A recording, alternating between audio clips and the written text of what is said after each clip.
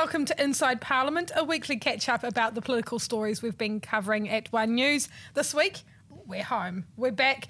Doesn't mean we've had any sleep or days off, so ignore any hysteria. We're coming to you, though, from the legendary TVNZ Beehive studio with a surprise early podcast. Myself, Katie Bradford, fellow political reporter Andrea Vance. No Corin Dan this week. He's having a well-earned rest, and it also means Andrea doesn't have to fight with him over the cheese scones. So, bit of a big week. Was it? I think there was an election on Saturday. I missed that.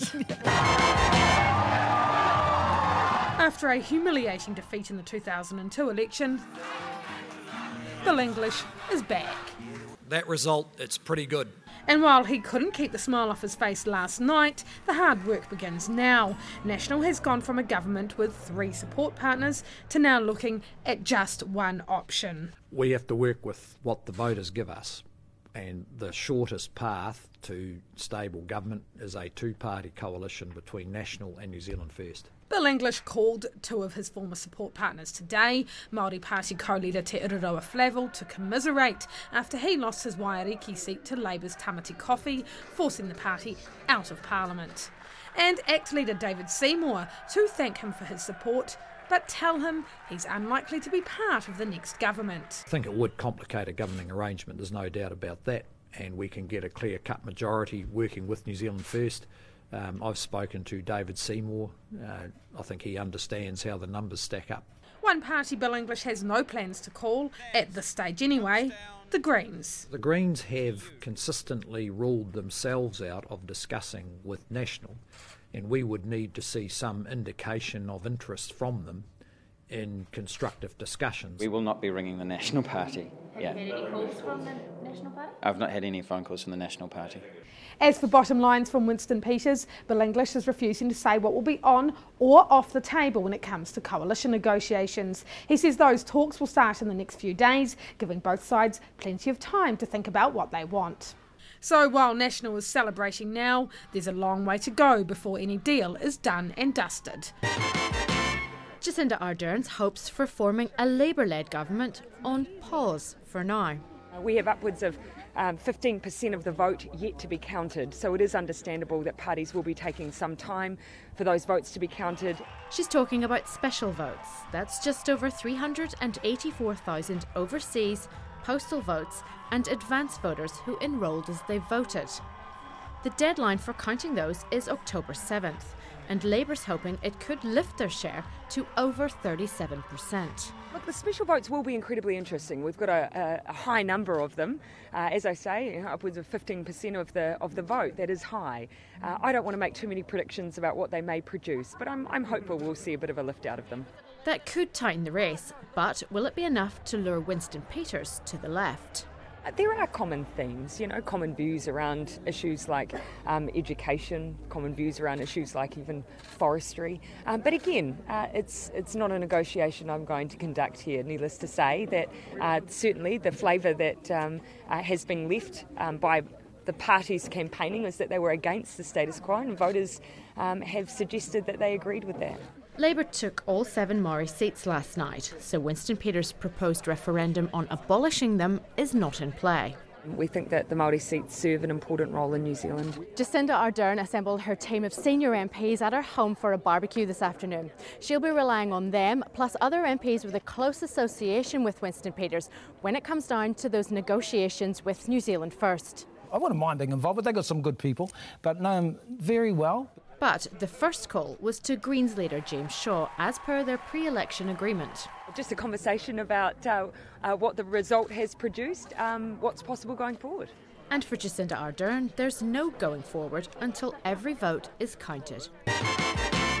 Emerging from the Duke of Marlborough on Russell's waterfront, cherishing his new role at the centre of political attention. Morning. Any questions? The most pressing, what he wants out of a coalition deal. If I'm going to the negotiating table to talk about things, why would I tell you? During the campaign, he said things like a referendum on the Māori seats, cuts to immigration and sweeteners for superannuitants are important to him, and he's against a water tax. But is a high-ranking position like Deputy Prime Minister important to him too? I've been there and done that, right? The 72-year-old seems to be enjoying himself. Yeah, actually, I am, actually. He's in the strong position after getting 7.5% of the party vote. That's 9 MPs. That means Labour MP turned New Zealand First MP Shane Jones is in. And MPs like Tracy Martin could be set for a promotion. Pretty powerful position to be in. It is, isn't it? It's quite scary, actually, because, I mean, this is the first time I've been in that position. Winston Peters has been in this position before. In 1996, it took until December to get a deal. And he was kingmaker in 2005 as well. You won't keep us waiting for long, will you? Well, I never did. You won't, though, will you? It'll be nice and snappy and... No, excuse me. The Brits aren't in until the 12th of October. Nothing can possibly change before then. I hope you all understand that, so let's not rush in and make some mistakes here. His family, including 6 siblings and close friends, gathered to watch the results come in. Disappointed to see him losing the seat of Northland. Well, look, I gave it my best shot. But this afternoon he was heading out to fish. It's a freedom exercise. You're away from all the strains and stresses, sort of somewhat like now, and no one can get to you. Both Labour and National will be trying very hard to get him in the coming days.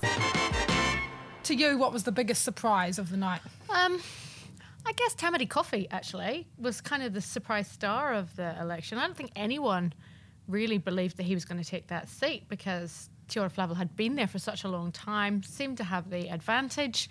But yeah, Labour came through on the night and obviously ended the Maori Party. Yeah, and about a month out from the election, about a month ago, I thought, you never know, Tamati Coffey, Jacinda Ardern together, they've got that star power, the star effect. Absolutely. Put them out in Waiariki a few times and that might help him. And they did. They did that a couple of times. They did. But I have to say, I mean, the reception wasn't outstanding. She wasn't mobbed like she was in when we were in Aotearoa. She wasn't mobbed in the same way she was, say, in Auckland or Hamilton or Christchurch. So yeah, I was genuinely surprised by that. Yeah, and then there were polls that showed that there was no way that Te Roroa Flavel was fine, he was going to win, and I just sort of forgot about it and thought, okay, nope, that's it. That's going to be the one seat that the Māori Party win, that Labour doesn't hold. And I think it's really sad, like watching Te Roroa Flavel on Sunday morning and all day Sunday being so upset was heartbreaking. Yeah. Because people, you can say whatever you want about politicians, but he is a good guy. He was a very good MP, a good minister, same as Marama Fox. She took a while when she first came to Parliament, but by the time at the end of last term, she was very, very good. And it was a massive loss to this place. A real firecracker. I mean, a total pleasure to interview because you just don't know what she's going to say. And she's very honest and very blunt and Probably just a bit very too honest sometimes as far as the party's concerned. Yeah, but I think Parliament is going to sorely miss the Māori Party in that representation. I also, for me, one of the sad losses on the night was Mojo Mathers, Parliament's only deaf MP. Disabilities are not well represented in Parliament, and she was the only disabled MP, and she's gone now too. So there were some sad moments on the night for sure. Yeah, and I think with the Māori Party, I think it's going to be very hard for them to get back into this place. Sure. I know that people say when New Zealand First came back, they had a lot longer history, more money, and let's be honest, money makes a huge difference and a lot more influence with someone like Winston Peters. It is going to be so hard for the Māori Party to come back again. And for Tariana Turia to come back as the saviour of the party, I think is just ridiculous because she's of the past. She's yesterday. That doesn't say to me, here's a party that understands and has learned the lessons and is willing to talk for its people again. That bringing someone back from the dead, if you like, is not the way to win back your vote share. Yeah, now we have obviously Māori with all 7 Labour Party with all 7 Māori seats.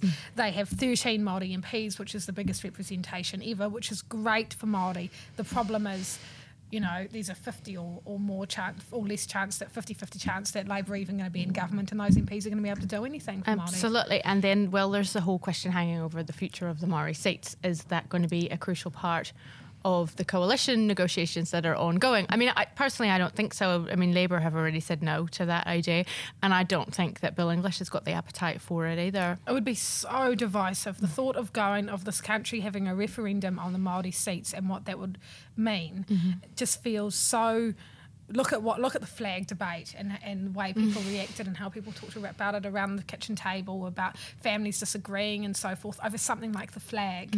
Can you imagine over the Māori seats? And I don't know, do we really want that? So you were at National on the night and I was at Labour, so how was it? Any scandal, any gossip? No, I found the atmosphere very flat. Having been at election night with National in 2011 and with Labour at the last campaign.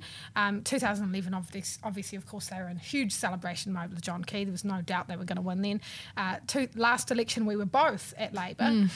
With David Cunliffe. Weirdly a good party. It was in a weird hall in New Lynn, but the vibe was actually in a party mode. It was a celebratory it was the celebratory mood. There was the Pacific Drummers, and then there was that really odd that victory speech that David Cunliffe. It was like he mixed up his concession and his victory speech. It was a bit confusing. It was very odd. Whereas at Labour, the atmosphere was definitely tense. There was no celebrations. It was flat, definitely. People were just waiting, gripped to the screens. There were, a few cheers. Obviously, Tamati on the night, and some of those other Christchurch Central, Duncan Webb taking that, got big cheers on the night. And then when the mood obviously lifted when Jacinda was there. But I thought her speech was fine. I thought it pitched the right tone, but it's left a lot of people confused. A lot of people have said, it was definitely a concession speech, but I just think she was tired and she was being realistic. I mean, on the night, National got the biggest share of the vote, so... And no one knew, when you're looking at it then, no one knows what's going to happen really at that point, and it was clear that no one knew. No one still knows what's going to happen, let's be honest. Yeah, and National was the same. There were lots of cheers with Hutt South, with Chris Bishop winning that. That definitely through the night got the biggest round of applause. Bill English came out so late that I think everyone was so tired by then. I think it was, by the time I interviewed him, it was 20 to 12, and so everyone is pretty exhausted by that point. Yeah, and likewise Jacinda was much, much later than we expected. Yeah, and that makes it, everyone's sort of going, what's going on, and so forth. And English, his speech, he talked a lot, no surprises, that he talked a lot about there being wanting to continue a strong and stable government, as he always says. Gosh, we'd never heard that before. Yeah. If I have to hear that one more over time. the campaign speeches. We are very over the campaign speeches. In fact, we can write the campaign speeches ourselves.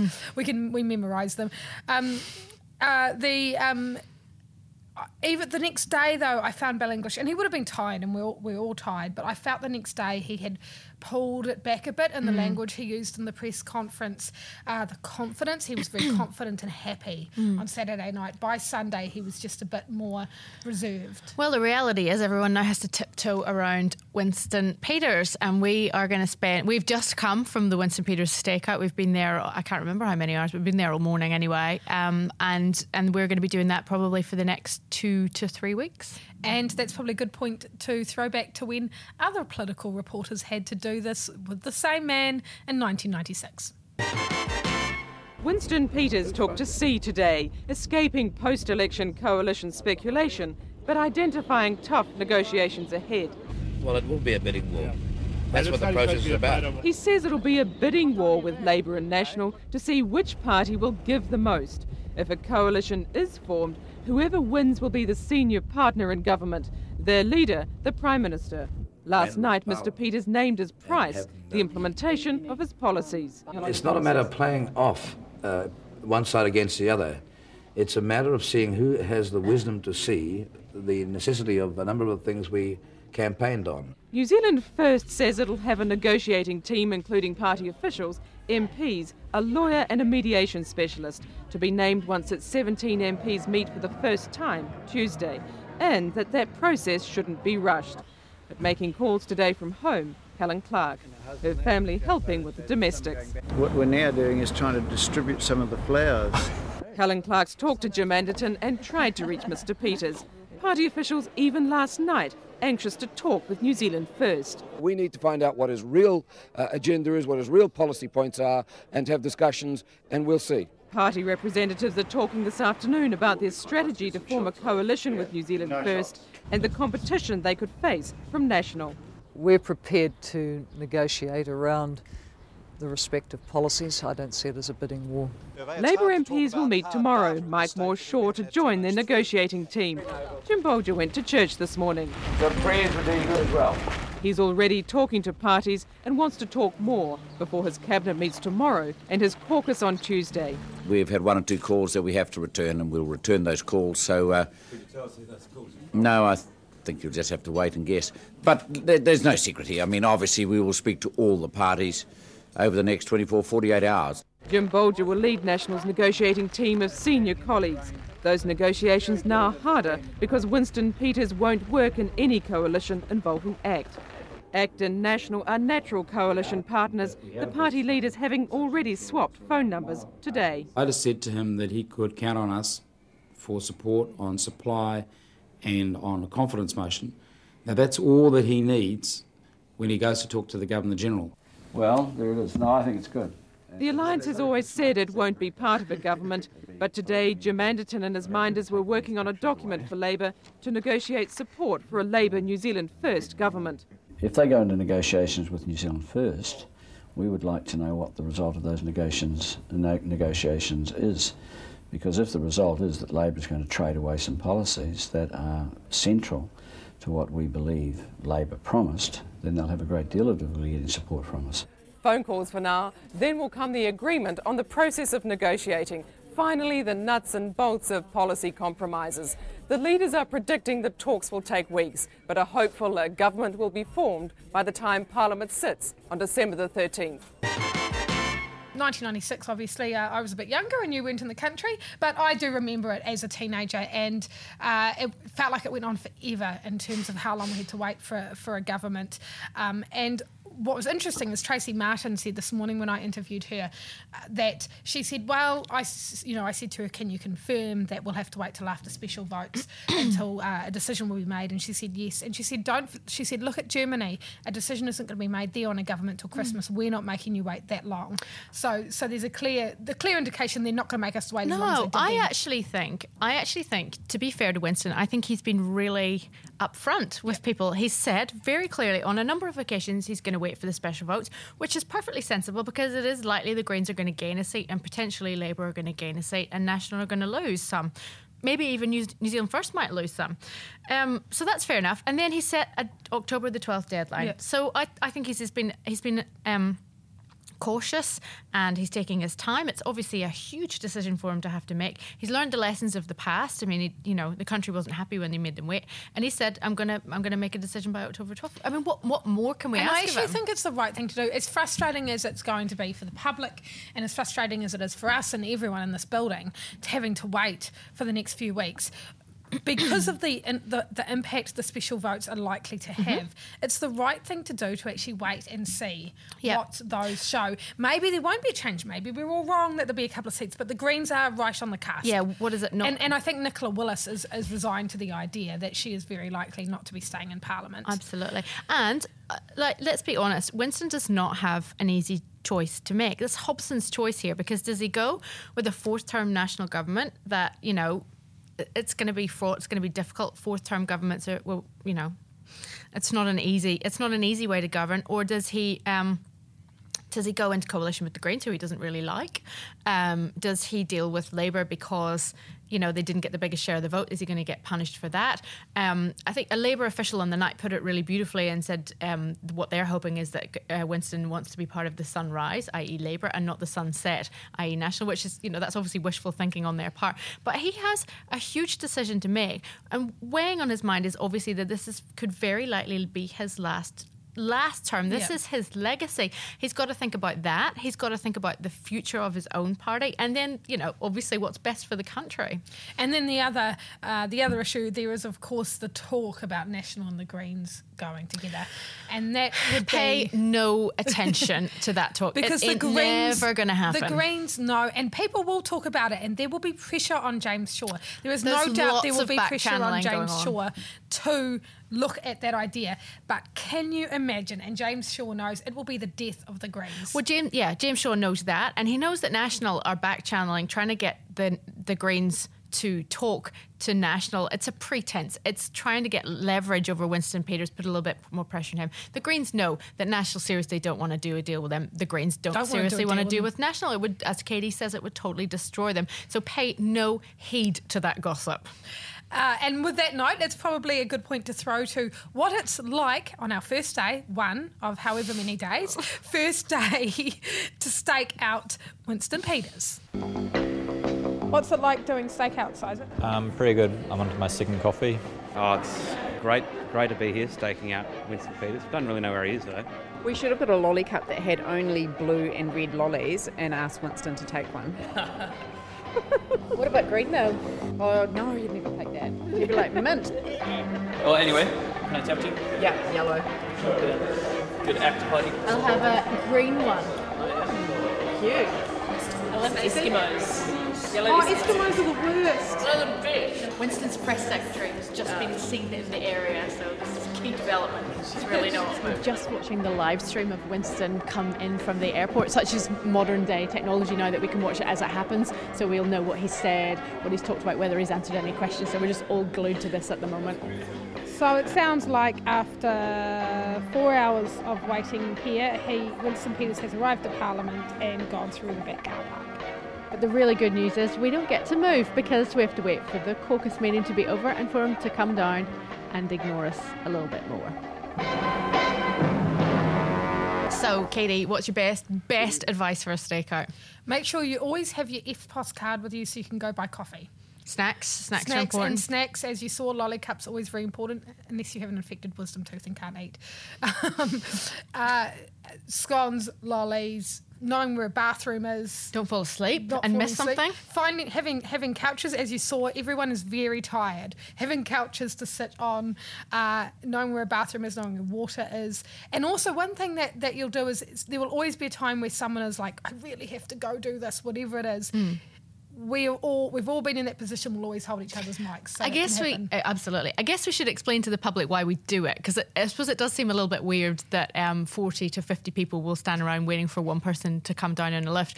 But essentially, we have to because there are developments through all the way through the story. There'll be developments. We should explain that the MPs have other exits. Winston has three options to him. He doesn't have to come past us. So he will come and talk to us when he is ready. So it's not like we're sitting in his front garden looking in his window, hot breath on the window pane or anything like that. They will, when they're ready, they will talk to us, and we just have to make sure that we're there and we don't miss it, because it's really important that we bring you guys every development. And we can't do a news story, TV story, without pictures or without people talking to us.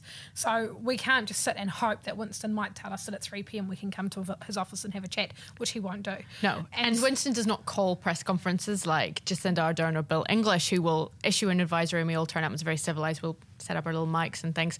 Winston does as Winston pleases, and he will appear when he wants to, and he won't wait for anyone. So we have to be there, otherwise we'll miss it.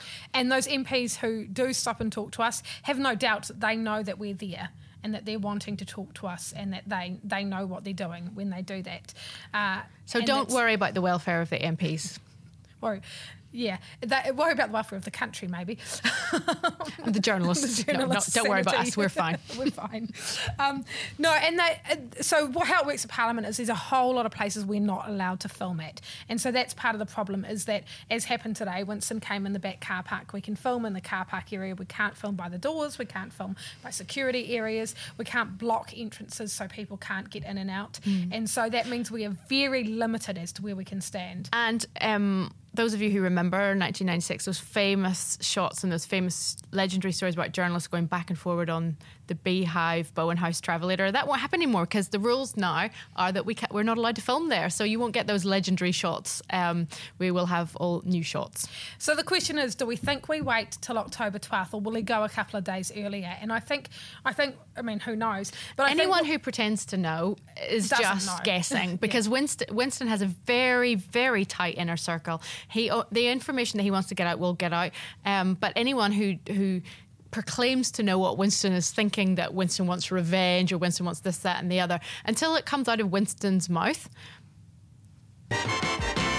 Winston Peters and Stephen Joyce coming off the same plane. But is Winston Peters coming on board with National? I gave you my answer. I'm not going to be doing anything with respect to answering questions today. Mr. Peters in no mood to talk to journalists. nor this afternoon when he held a press conference in the room normally reserved for the Prime Minister. This meeting's being held here for the reason that our caucus is being partially renovated, and for no other reason, in case someone has a penchant to rewrite this as well. He attacked the media. Speculative drivel that's been written by some of you, malicious, malignant, and vicious in the extreme. And the Electoral Commission, who won't finish counting more than 300,000 special votes until October 7. We've got to all have a good hard look and ask ourselves, how did we trend from 2011 to 2014 to a circumstance now where in 2017 we have to wait all this time? If you want to look for blame, have a good hard look there. And he gave nothing away. Why would you ask a question like that? That's a totally impertinent question. Because I expect some intelligence here. Where are you from? Australia. Yeah, it shows. Next question, please. I'd just like to hear some answers to some questions. Yeah, well, ask me some sensible ones and ones that I can answer. Earlier, the New Zealand First caucus met for the first time. I don't have any idea what we're discussing, really. It's up to Winston. We haven't been informed as to any form of discussion at this stage. Today we're just meeting and actually beginning to learn to work with each other because there's some new roosters in our caucus, of whom I am one. Mr Peters says he has no bottom lines. Every party I know that's self-respecting, that's alive and survives, has got non-negotiable terms, but that's not part and parcel of this discussion. But Shane Jones says gains for Northland are important to the party. I ran on some pretty big ticket items up in the north, not the least of which is railways, not the least of which was the port. There was one promise. This will be the last press conference I'm going to hold until after the 7th of October. No matter what you ask or say, I can't, with any intelligence, nor can my colleagues, tell you what we're going to do. A wait then until Winston Peters gets down to business. I think the fact that they're actually taking a couple of weeks to do it is actually right for the country, in the sense that, don't we want to get this right? Whoever Winston goes with, don't you want to make sure that it's the right policies, it's the right ministers, it's the right deal that's done, and taking time to do that is actually the way to do it. Definitely. And there's no sense that any of these parties are treating this as a game. You know, everyone's taking it very seriously. It's a very slow process. Everyone's weighing up their options. Like Labour at the moment are poring over their manifestos for 48 hours to do the groundwork so that things are done quickly, you know, while Winston is taking time to think. So, I mean, I think the public can be reassured that this isn't a horse race. It's not going to be a bidding war between the two parties. We understand it's going to be blind negotiations, so it's not going to be one-upmanship. And Winston has been very clear that he is going to take his time. And let's be honest, National and Labour will know what the other ones are willing to compromise on as well, and where they're willing to go. I think we have to remember with Winston as well, when he talked about bottom lines before the election, I don't think most of those are bottom lines. And Labour and National will have their bottom lines as well. Pretty much the bottom line is how much is in the budget. Yeah. And Labour has to stick by, they've said they'll stick by their fiscal responsibility rules. You can guarantee National will do that. Absolutely. And so there won't be movement in that. So it's what policies they're willing to drop so that they can afford some of New Zealand First. So if you think about tertiary education, for instance, that's an easy one for Labour.